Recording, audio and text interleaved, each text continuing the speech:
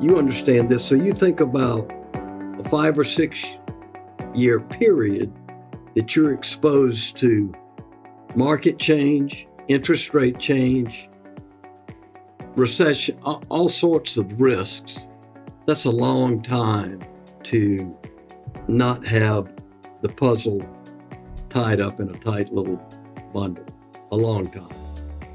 Hey guys, welcome back to the Fort Podcast. My name is Chris Powers, and I want to thank you for joining me today. This show is an open-ended discussion and journey covering real estate, business, entrepreneurship, and investing.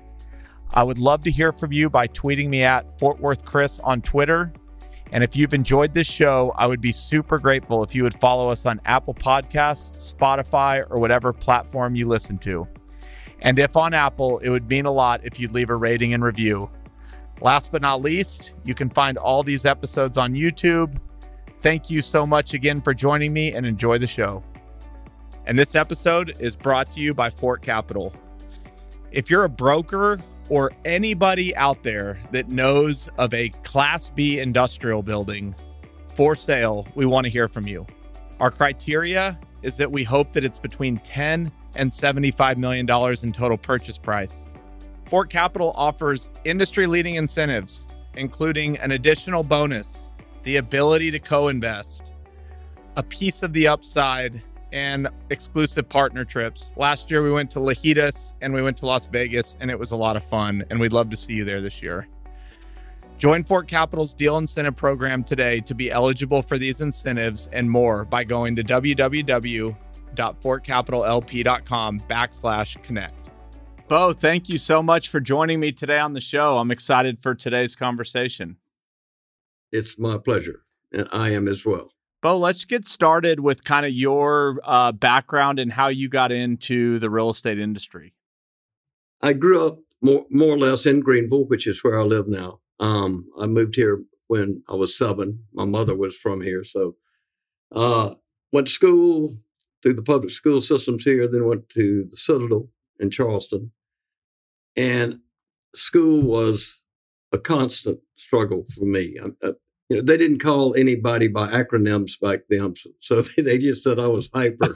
But I knew I couldn't listen in school. I would set out to pay attention to a teacher or a professor once I got to college, and 10 seconds later, I would be fishing in my mind or whatever. And so, finishing school was difficult, and I didn't know what I wanted to do when I finished. I thought about law school, but my distaste for school precluded that in my mind. So I ended up, I was home hunting my senior year with a friend who's 7 years older than me. And he asked me what I was going to do when I finished. I said, I got no idea. And he said, well, you can come to work with me. And I said, what do you do? He said, I sell real estate. I said, okay. And so I asked him about that a little bit. And that's the first time I understood what commissions were. And because I did not have a W-2 other than college summer jobs until 17 years in business. So at any rate, I got started in the real estate business out of absolute default. That's what I would say. Were you selling residential or commercial? Anything, honestly, because land, really, because the market was of such size that it wasn't large enough to specialize, unlike a Dallas or Atlanta. Literally, I sold, the first sale I made was a house. The second was a piece of land and anything in between, because that was just the scale of things. Yep. I've had a lot of folks on the podcast, but a lot of them are from more recent generations. Let's put it that way. I'm going to say it in a nice way. And that's why I'm excited about today, because I think a lot of folks are going to learn something today. But that was really delicate. That was delicate. That was really delicate. I've learned how to ease into those. Okay. This is interesting. So 72 was my first year in business. All right. And I just commissions again. I remember I made like $10,300, which doesn't sound like much today. And it wasn't that much then, but it was, I was pleased. The next year, I made 3 times that. Yeah. And I saw this meteoric rise to stardom. You know, humility comes in large and small doses. This was a large dose. So I got married. 13 months later, my first child was born. And what's called the OPEC oil embargo occurred. And I went 14 months and I made zero, nothing. It was difficult, obviously. Yep. But it's the best thing that ever happened to me in retrospect. It sure didn't feel like it at the time. So, well, okay, then let's stay on that for a second because you just nailed it. Sure. So what year did the embargo happen? And can you take me back to what your mind was like when you were at the top of your game, making triple the money, and then all of a sudden down to zero? Like, how quickly did it happen? Walk me through that. That's a good question. So you started to sense it in the summer of 74. Okay. And specifically, I would say 74, 75, because the first paycheck I drew in 14 months was December 31st of 1975. Okay. And so my wife and I remember being able to go to the store, buy hamburger meat, and cook outside with neighbors was a big deal. Whereas I'd grown up playing golf. I'd been able to go to the country club. I was, a fortunate kid. All of that was not possible. I mean, I couldn't afford. Each month, I would get my bills paid.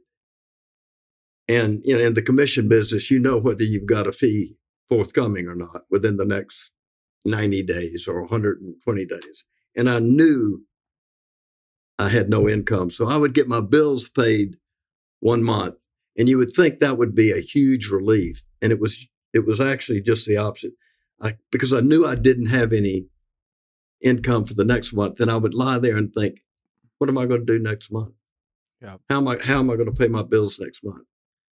And I remember thinking, you like this.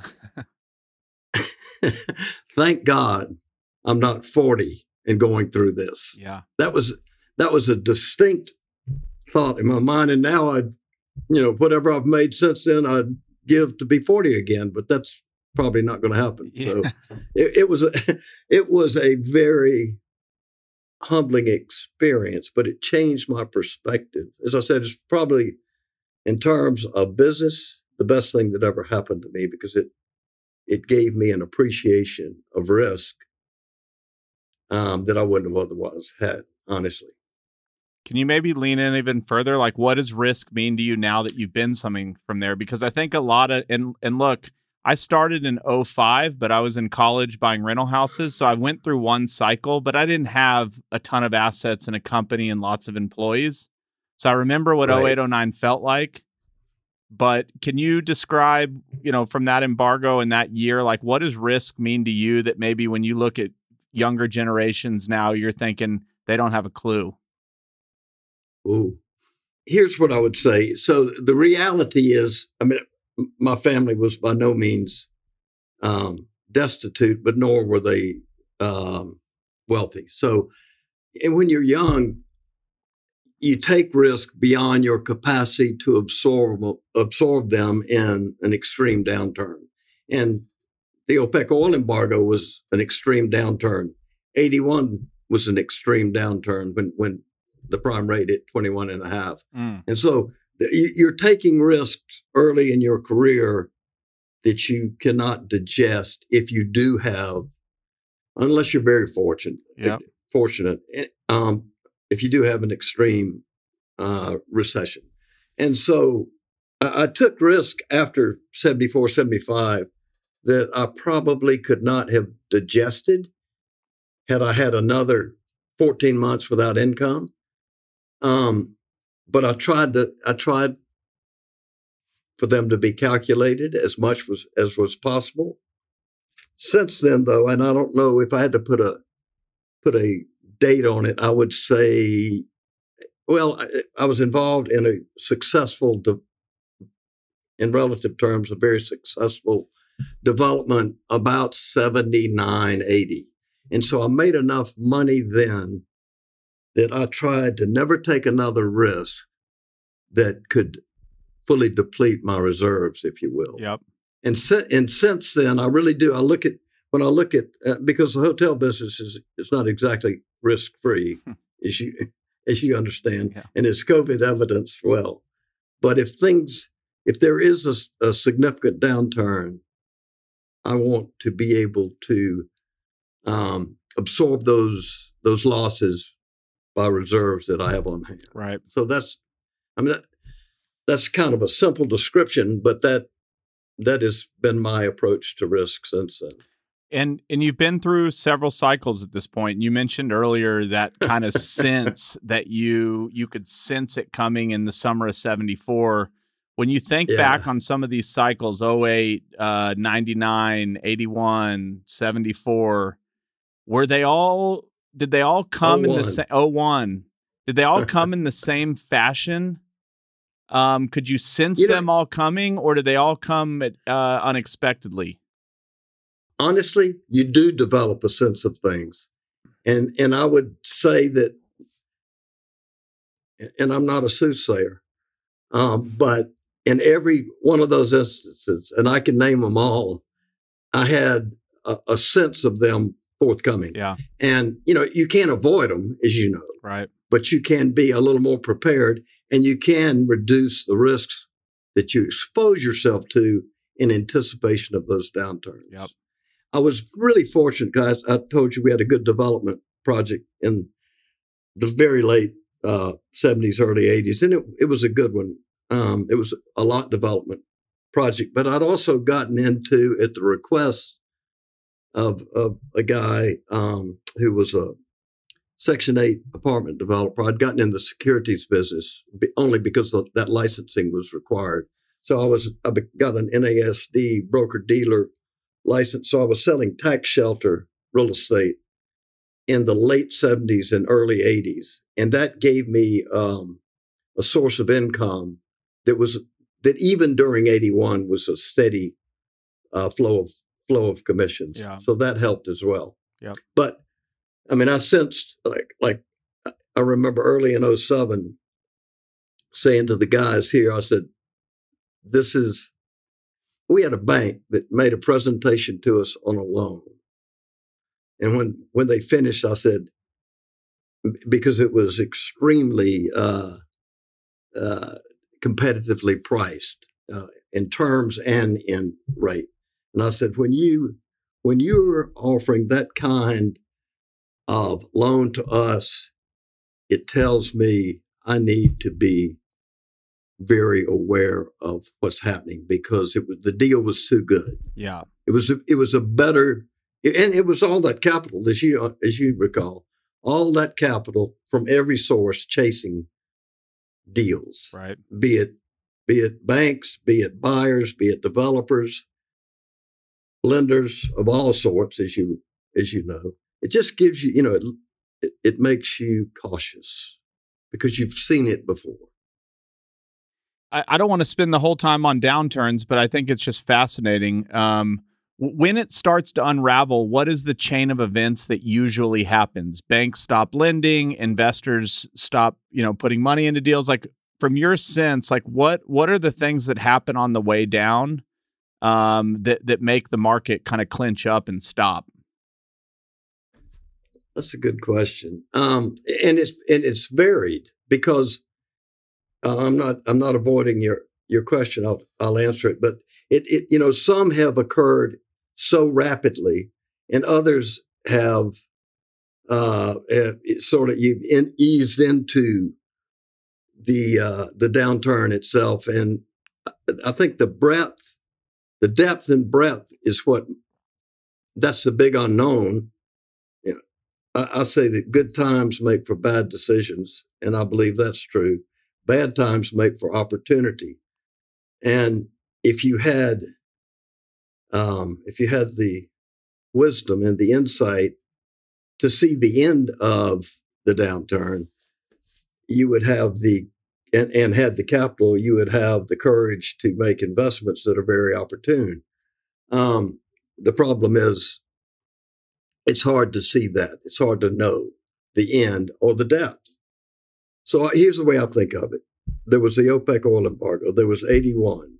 And then what happened was you had, starting in about 83 or 4, you had, is it related to my broker-dealer business? You had the rumor of what was the 86 Tax Reform Act. And that sucked the tax benefits out of real estate, really. It is, in my opinion, the single cause or the primary cause of the S&L debacle, which was, not 89 to 91, call it. The tech bubble in 01, I mean, that happened, that came on very rapidly. So each situation in 07, that extended so long that there was so much pain for so many. Each one was different. Each one had its own characteristics. Yep. And so how you prepare what you see varied, honestly. Yeah. But obviously, you're trying to figure out, all right, how do I get to the other side of this? And you don't know when the other side is. What is it going to do in terms of depletion of reserves? Because you don't know how deep it would go. Right. We were so fortunate in our hotels in the Great Recession. I've never really liked that term, but it was a pretty damn great one, large one. I mean, any way you slice it, we did not have a single hotel that did not have positive cash flow, which is amazing to me. Now, the cash flows had gone down significantly, right? And so that was my greatest source, personal source of income. So it was reduced, but it didn't go away. And that was very unusual. Most of my peers, we were fortunate. We had really good hotels and good small drive-to markets. Most of my peers, my friends in the hotel business, that wasn't their experience. They were feeding hotels. We never had to feed a hotel. We actually did have cash flow. So yep. I'm not sure I answered your question, but they all are different. And so trying to sense what the opportunity is, each one felt different too, even though you might have sensed it coming. That's what I would say. Okay. Well, I'm not asking you to sense anything, but are you sensing anything? Yeah. I mean, it's not a comfortable time. From inflation, obviously, which we had hyperinflation in the mid 70s and 80. I mean, literally, LIBOR didn't exist in the early 80s, but you think about the prime rate at 21.5, or a home mortgage in the 14 to 15 range. Take the impact of that and filter it through the economy today and think about the impact it would have. Yes. And then you take the geopolitical risks. It's not a comfortable time now. Yeah. I don't know how it can be. When rates went to 21%, where were they before and what happened? I mean, did literally everybody stop borrowing almost immediately on new loans? Yeah. I mean, that sounds so foreign as we sit here today. Well, here's what. So in the OPEC oil embargo, I don't think the prime rate had ever been above 3. Don't hold me to that, but I think that's correct. And the prime hit 12. I believe it was in 75. That was unheard of. And so, some people who had debt, they had no choice. I mean, the debt was getting adjusted to the prime rate because there was so much debt that was variable. So people's disposable income was either hugely diminished or they were reaching into reserves. And then so 81, when inflation, which is what we're certainly seeing today, I don't remember what inflation hit, but I believe it was a double-digit number. the prime goes to 21 and a half, there were people that had to borrow. And there were companies that had to issue debt. It wasn't a choice they had. And so you suck when that much of your income is going to service debt. It impacts everything. Disposable income, certainly for the consumer. Yep. And people had were at ages where they've had to, might be an overstatement, but buy a house. And I've got a young guy that works with me. Young is relative, Chris. He's probably about your age. And so his dad is an old friend of mine. And I remember him saying he had to borrow. He borrowed on his house, new mortgage. He'd bought a house at 14.5%. And so you'll like this story. This is a little long, but it's so having come out of that. There's a great book, by the way, called Psychology of Money. And if you hadn't read it. It's a great book. But he's got 20 chapters, and they're very defined as to what they're addressing. And he talks. One of them is about the time in which the formative years from a business standpoint, in which you were exposed to. So I remember thinking, if I can, having come through 75 and then 81, if I can finance a deal in single digits, so below 10, I'm going to lock it in. I'm going to lock it in. So we did. This is a great story. I could write a book on this. If I took this single hotel from start to finish, I could write a book. But I'll give you the short version. So we did a hotel in Columbia, South Carolina. It was built in response to an RFP. It was to be the convention center hotel in Columbia. It's a Hilton. It's got a Roost Chris in it. It's a great hotel. We went through all sorts of battles to get it done, but it's in the location is in what's called an empowerment zone. So the empowerment zone enabled us to issue tax-exempt bonds to finance the hotel. I'd never done that before. I've not done it since either. So our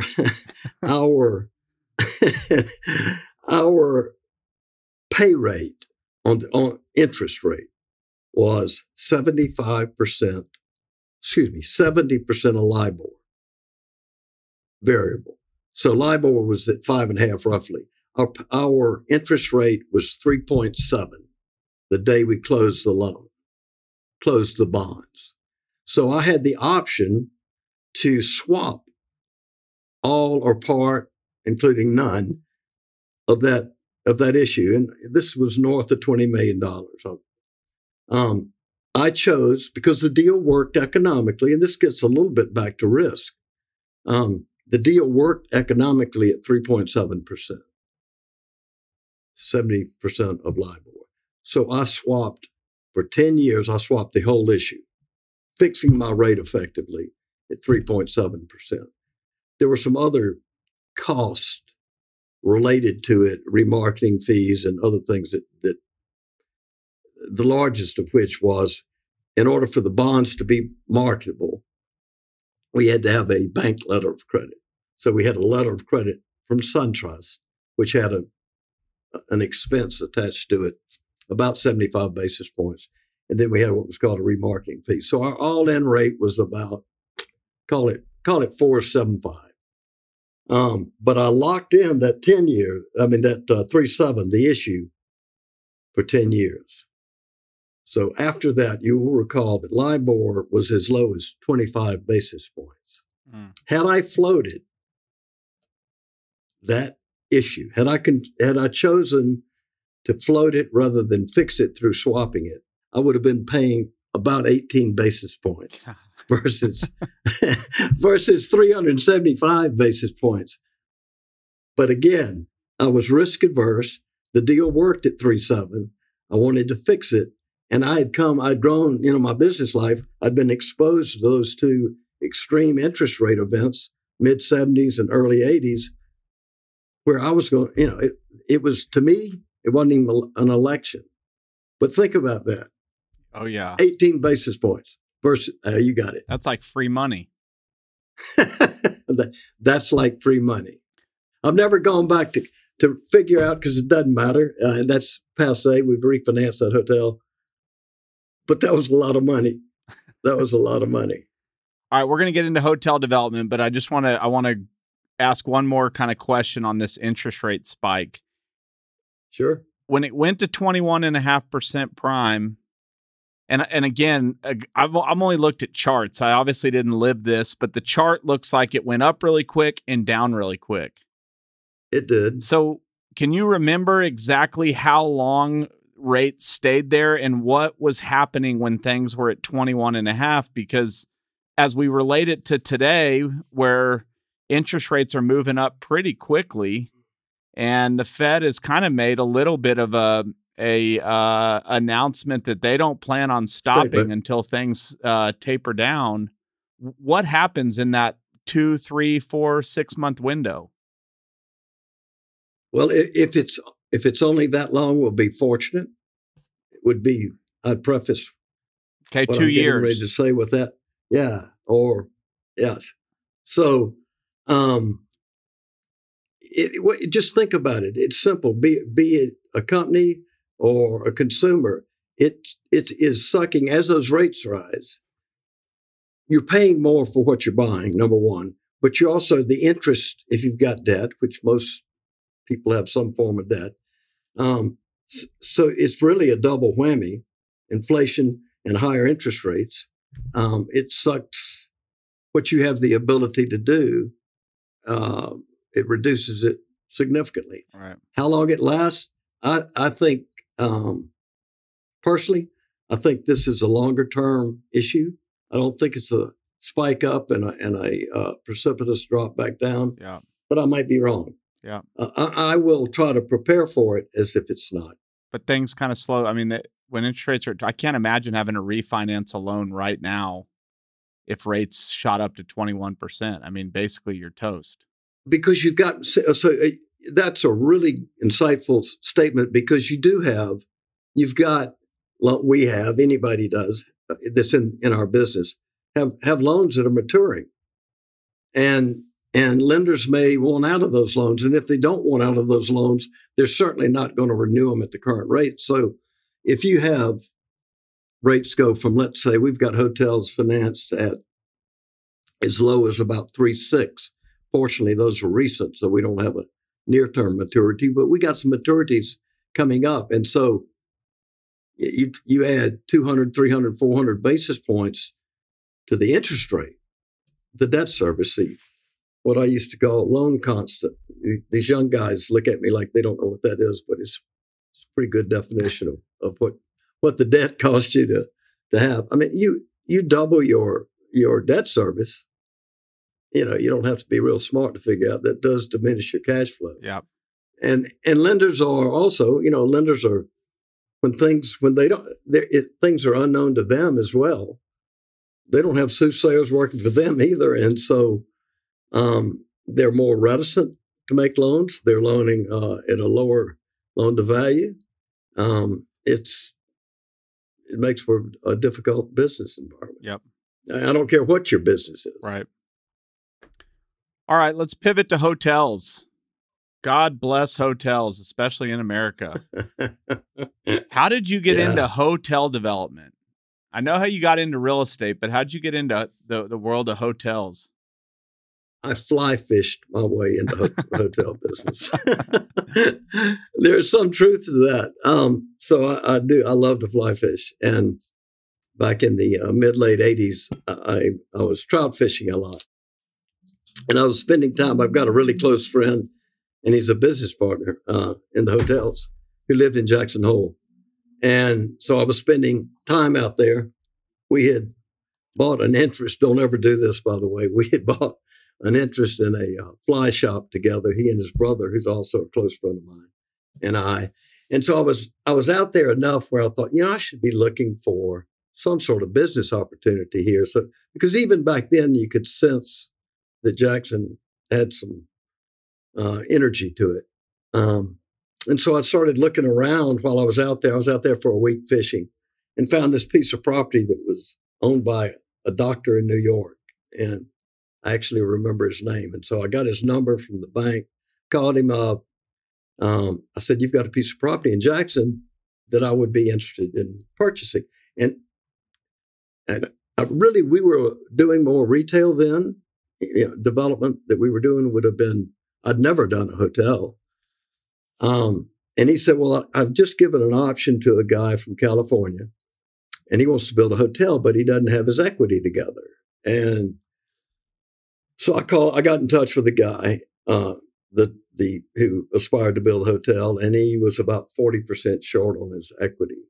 And so I borrowed on what's called a home equity loan. So that would have been in the late 80s. That probably my guess would be 8 or 9% was what. So I borrowed on my home equity loan, my house. Didn't make my wife very happy, but, and then I got 3 buddies, two of whom lived in Jackson, and together we put up the last 40%. So the first hotel I was involved in, I was an investor. And we opened that hotel in May of 90. We built it as a days in because days would give us we could get out of the contract in a very short period of time, like 60 days, which is unheard of today. And our fee was 2%. So, and we thought we needed a brand, which we didn't at the time, honestly. In retrospect, we didn't need a brand. But that hotel's the Hampton Inn today. So we opened the hotel in May of 90, and we sold it in May of 94. Yeah, that's right. And the proceeds from that, my share, gave me the ability to develop my first hotel, which also was a fly fishing experience. Okay, how does developing a hotel work? Let's start with site selection. And more to your strategy. I know there's all types of hotels, but maybe start with what are y'all really? What's y'all's fastball, and how do you look for locations that matter to you? We look at market opportunity first before we look for sites. Okay. And so what we have done best would be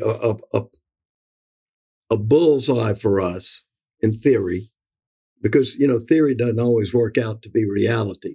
You've been in the real estate business, but in theory, a city with an ACC or SEC school in it, a capital city that didn't have, when we really first started doing this, who had a downtown that was starting to see some renaissance, but was not so far down that road that the great sites were gone. So we would try to find a market that had some underlying energy to it. Really, you had local government whose vision was to make their downtown better, cool.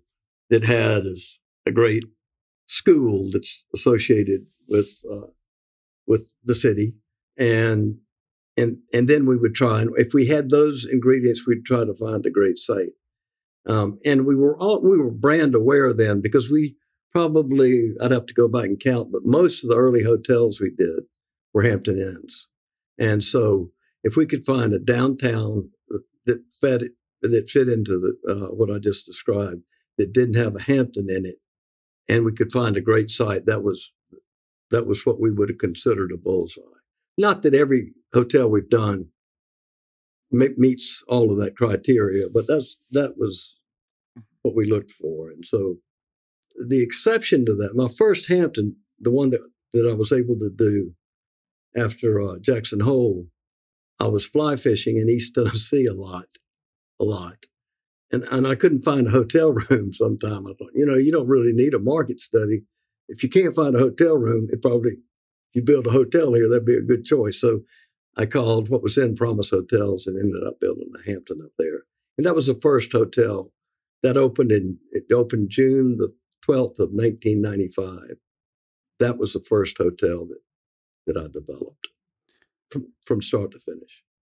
Okay, so let's say we found a market, a great SEC school to all my SEC listeners out there.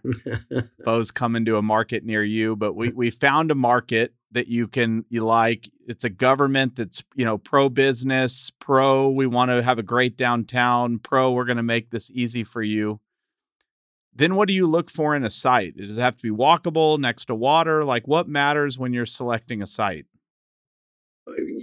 It's market dependent first, but obviously, if you've got a river, you would like to be close by. You want to be walkable to entertainment, restaurants, and whatever. If there is a particular activity that the city or the town is known for, you'd like to be in close proximity to that. Okay, it's pretty straightforward.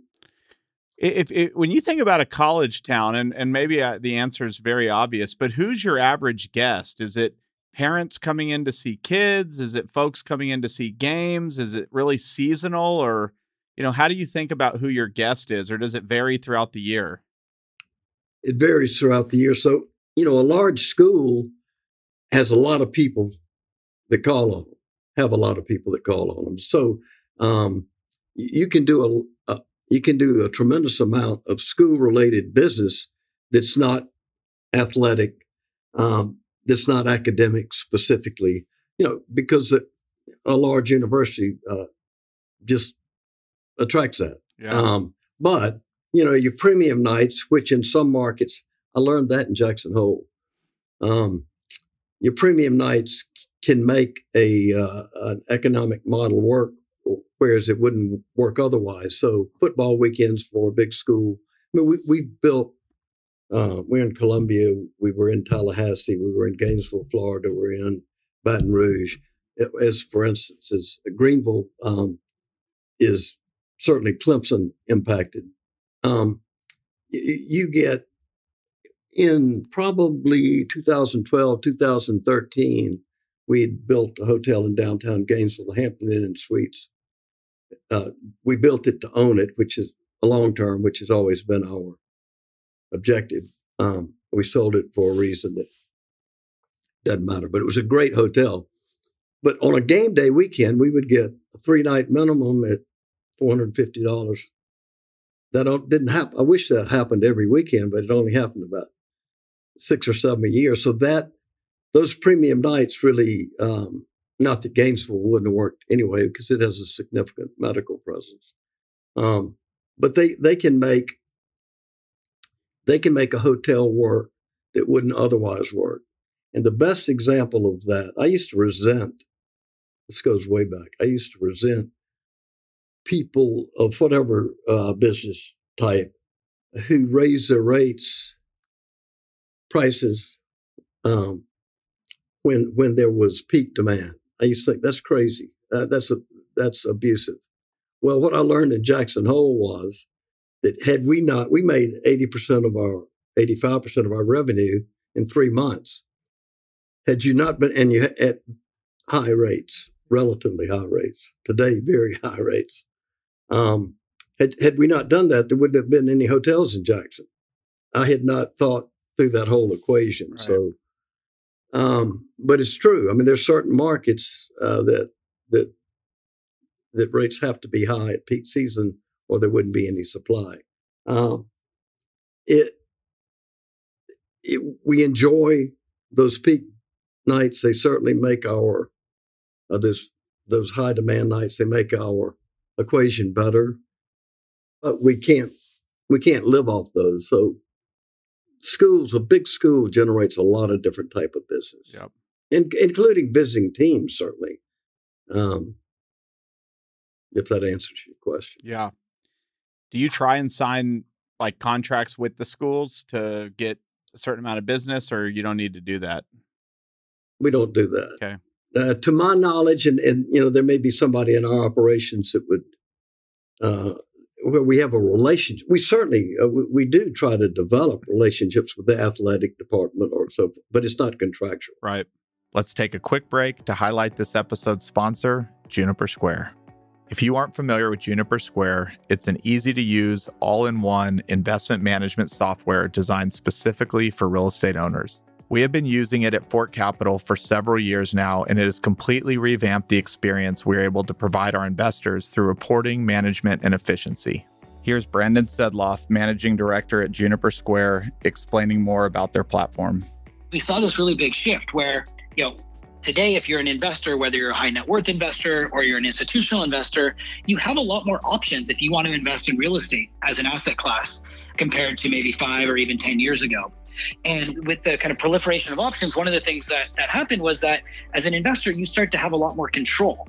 And with control, you can make more demands. And with those demands, you can place those on your managers. And while that might make life difficult for some managers who aren't ready to adapt, one of the key demands is, hey, we need more transparency. Like, I need to know if I'm going to give you $100, how is that $100 doing? Where is it invested? And what is the return on my investment? You can check out episode 37 to listen to my full conversation with Brandon, or visit seejunipersquare.com for more information. That's SEE junipersquare.com. And now back to the show.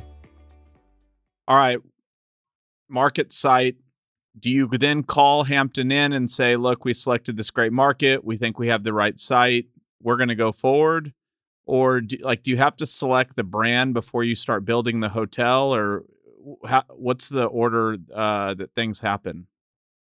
We would have a brand in mind. We would look for an opportune market, but we would have a brand in mind. And so we would make a call to whatever company we were working with, and we thought that the brand we had in mind was owned by. And that'll take me down another road. But and we would call and say, look,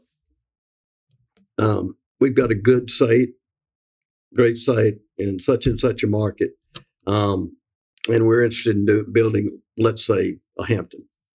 And they would say, well, we just signed a franchise agreement with somebody else, or we're talking with somebody else, or yeah, that's a good idea.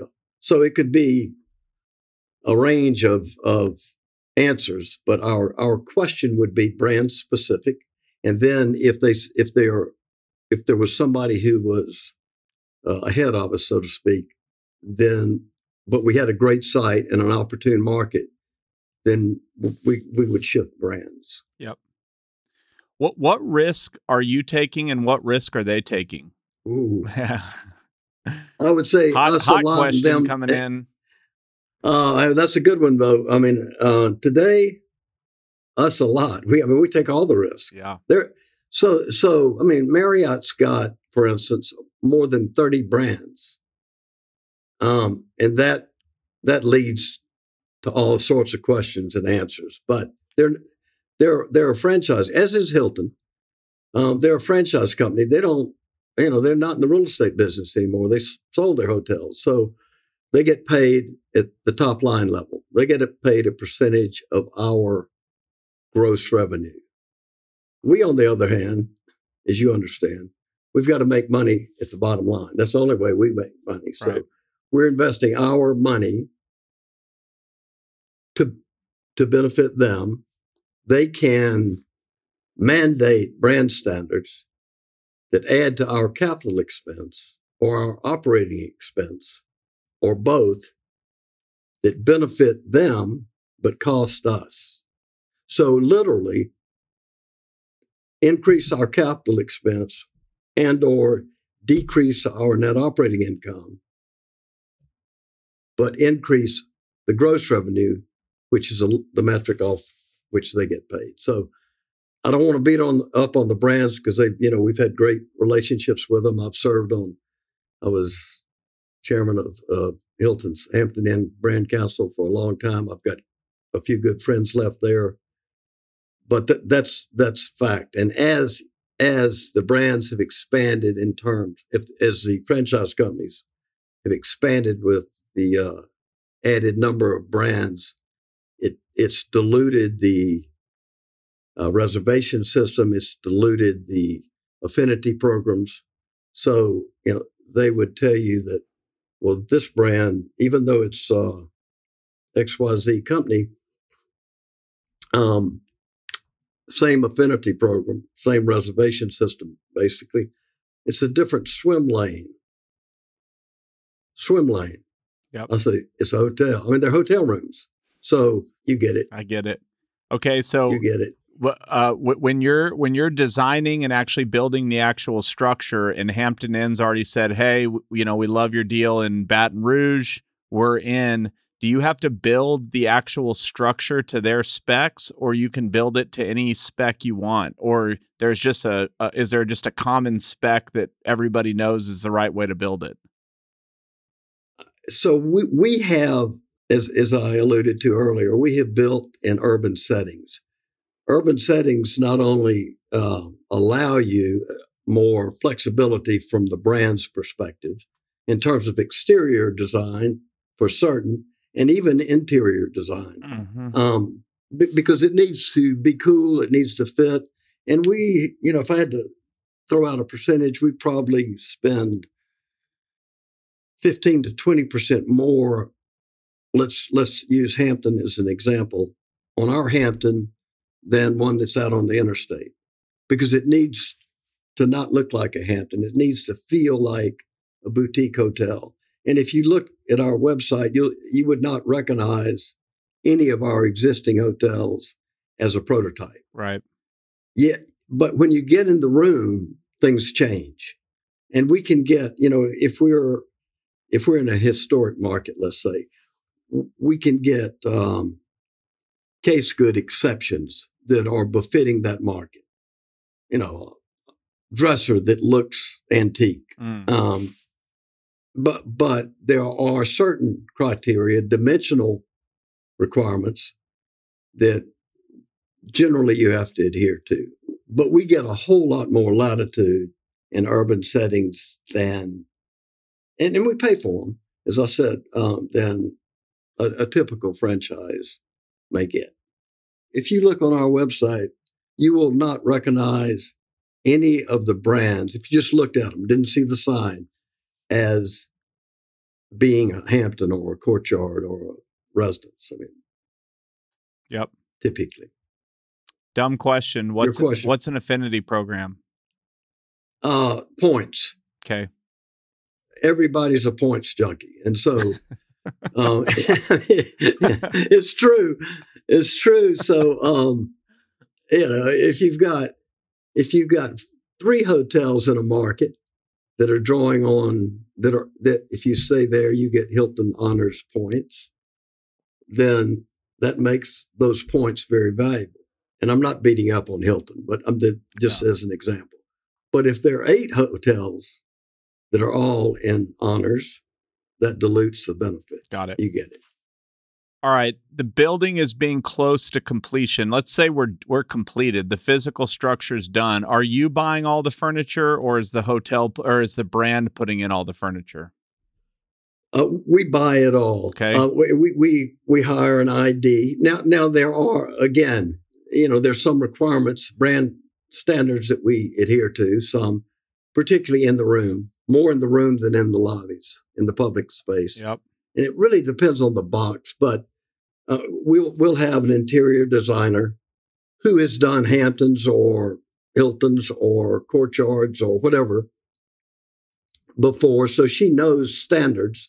And those, the really good ones, are in close contact and have friends at the brand level who are in charge of interior design. So we will typically have a company that does our ID, and that company may or may not do the purchasing for us. Sometimes they do, or sometimes we hire a company to do the purchasing. There's certain items that flow through. Hilton has a Hilton Supply, so there's certain items that flow through Hilton Supply, and theoretically they're price advantaged, but very little of that is on the front end of the hotel. It's more sheets, towels, pillow, that sort of thing. It's not bad to be Hilton, is it?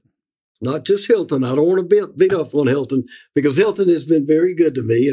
And the only hotel that we're actually working on 2 deals right now. We just started construction on one. Both of them are Hilton brands. Yep. So, no, but the answer to your question, no, it's not. So in all honesty, and I think anybody in my business who's been in it a long time would say this. It feels to me that we were once the franchise company's partners. We were their partners. We were developing their product. I think our relationships, as they have sold their real estate, no longer hotel owners, their allegiance, and you understand this, is to the shareholder. So next quarter's earnings feel more important than the relationship of franchisee. Yep. That's a pretty strong statement, and I really don't. But it's true. That's the way it feels. Yeah. All right. A couple more things, and then I want to get into a few more topics. But last question on hotels, and I think you've kind of already answered it. But now that we're built, fully furnished, we're opening for business, what is Hilton providing you? What are you paying for? I know you're paying for a booking system, which is huge, and marketing. What else are you paying for? Or is that it? They do. We pay for national advertising. We pay into, I think the current rate with Hilton is 4%. So 4% of our revenue goes into a marketing fund. That the affinity program is within that fund. I believe that's correct. My operations people could answer these questions better than I can. But they have national relationships. Hilton does with, let's say, IBM or Microsoft or whomever. And so in a market, they can give us penetration to those users, guests, that it may take us a very long time to develop, if we could at all, develop that ourselves. So that would be an example.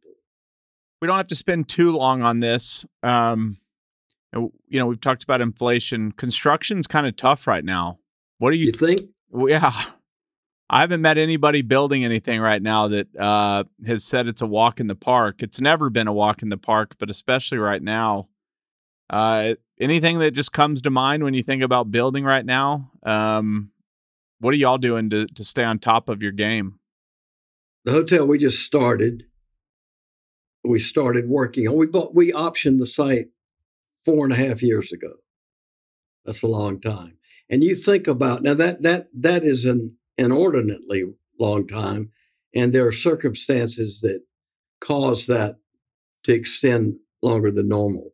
But it wouldn't be unusual at all for me to start working on a deal, conceive an opportunity, and it'd be 5 or 6 years before that hotel opens. And I'm going to get to your specific question, but you understand this. So you think about a 5 or 6 year period that you're exposed to market change, interest rate change, recession, all sorts of risks. That's a long time to not have the puzzle tied up in a tight little bundle.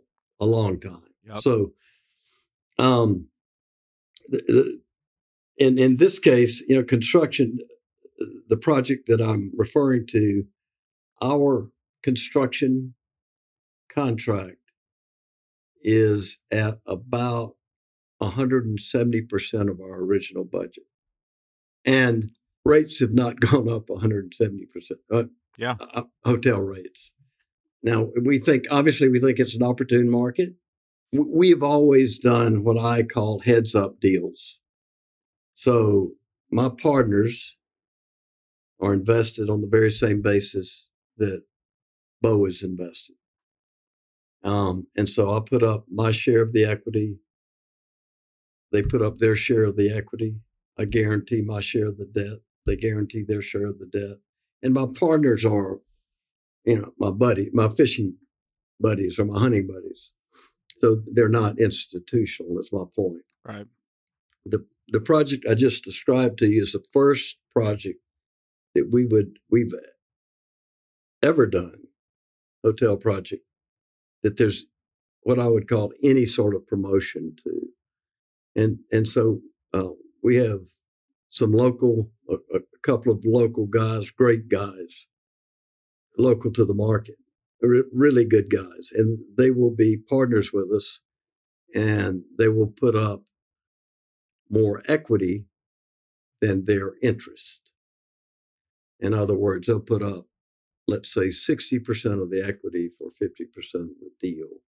And after that, it's heads up. So, and it's still, it's a very good opportunity for them, but it helps us it diminishes our risk somewhat. Yep. Certainly. It helps us get to an internal rate threshold that we're accustomed to. On paper, Yep. we hadn't gotten there.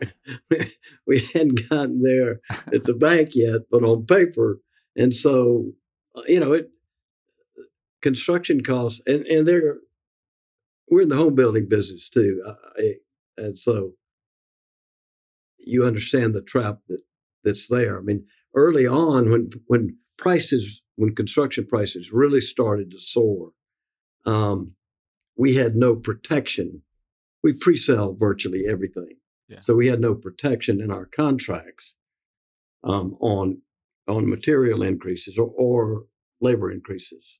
We do now, but that's not comfortable for the home buyer. Right. And I get it, but everybody, all builders are having to do that today. So there are a lot of ramifications to inflation.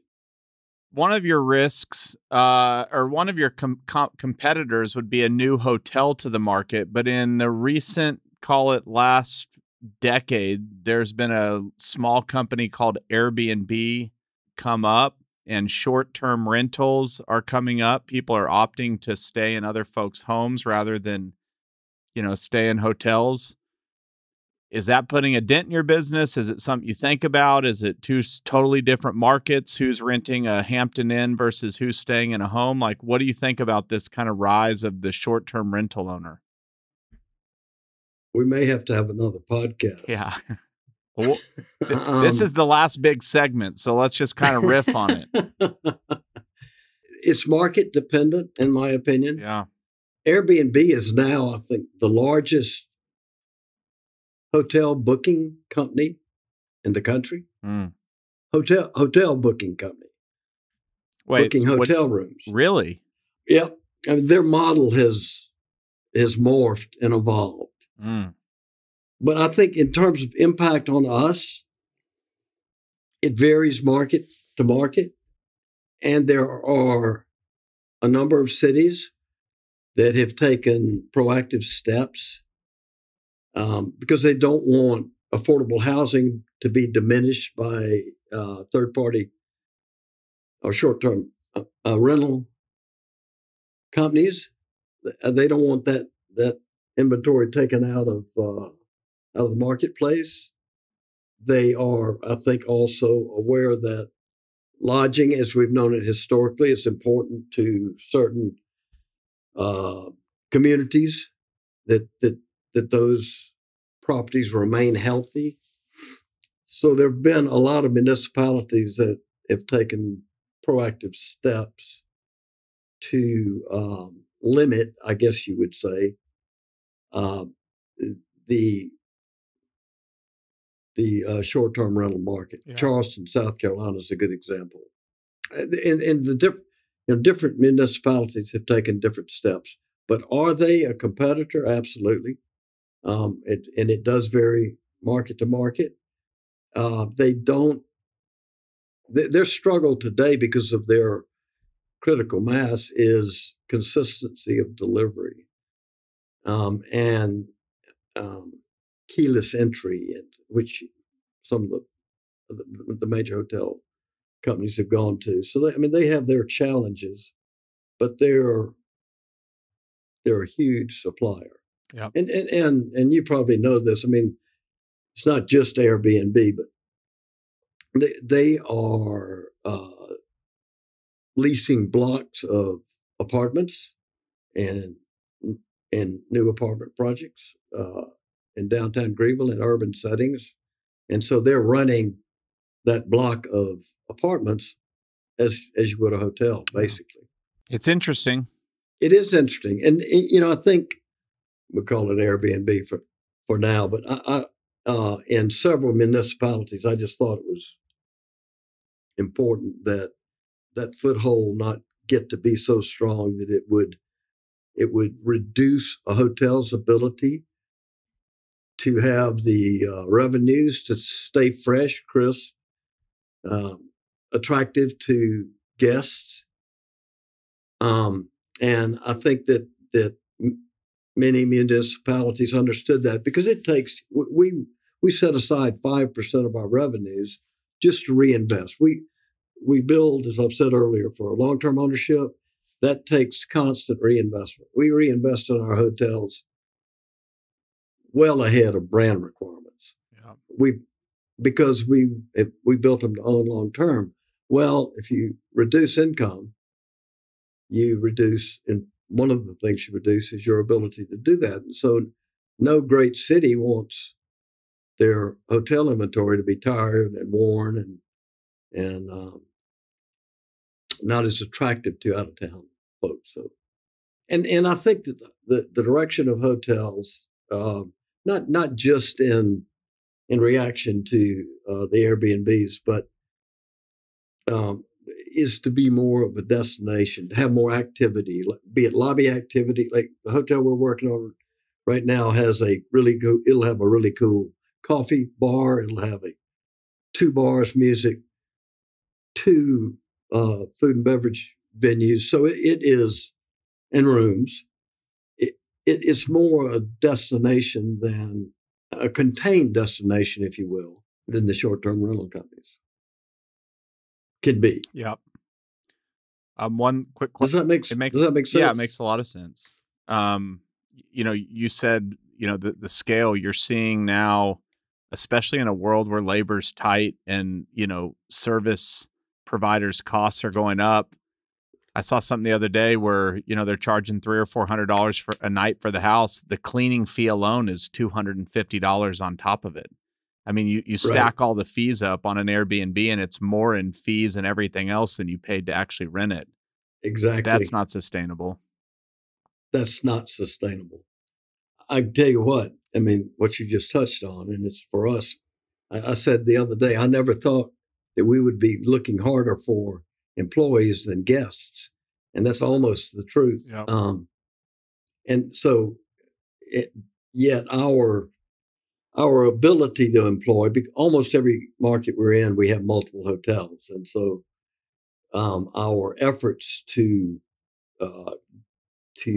procure employees can be a little more refined and focused than the Airbnbs can. But yeah, the cleaning charges can be astronomical. Yep. And you don't know what you are going to get until you get there, really. That's my experience. Yep. I got kind of one more question for you. You already touched on it. Easy. It's easy. I'm going to throw you a change up here, just 50 miles an hour right down the center. And tell me ahead of time that it's going to be that. That's important. You said that you do heads up deals. And I'll be honest, in today's finance world, that's almost unheard of. It's always been unheard of. Why do you do it is the first question. And what do you look for in a partner that matters? You've probably seen a lot of partnerships over your time. And it sounds like you've ended up with the partners that you deserve, which are great folks that have stuck with you. But let's just talk about partnerships to bring it home. Why have you chosen heads up partnerships?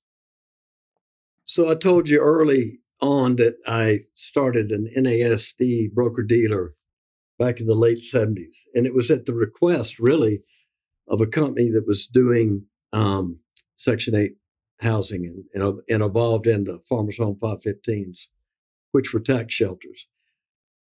Out of that effort, I also did a couple of other things. I was always invested, Chris, as my partner. I was a limited partner investor on the same basis as those who I was selling to were, if you follow that. So, Yep.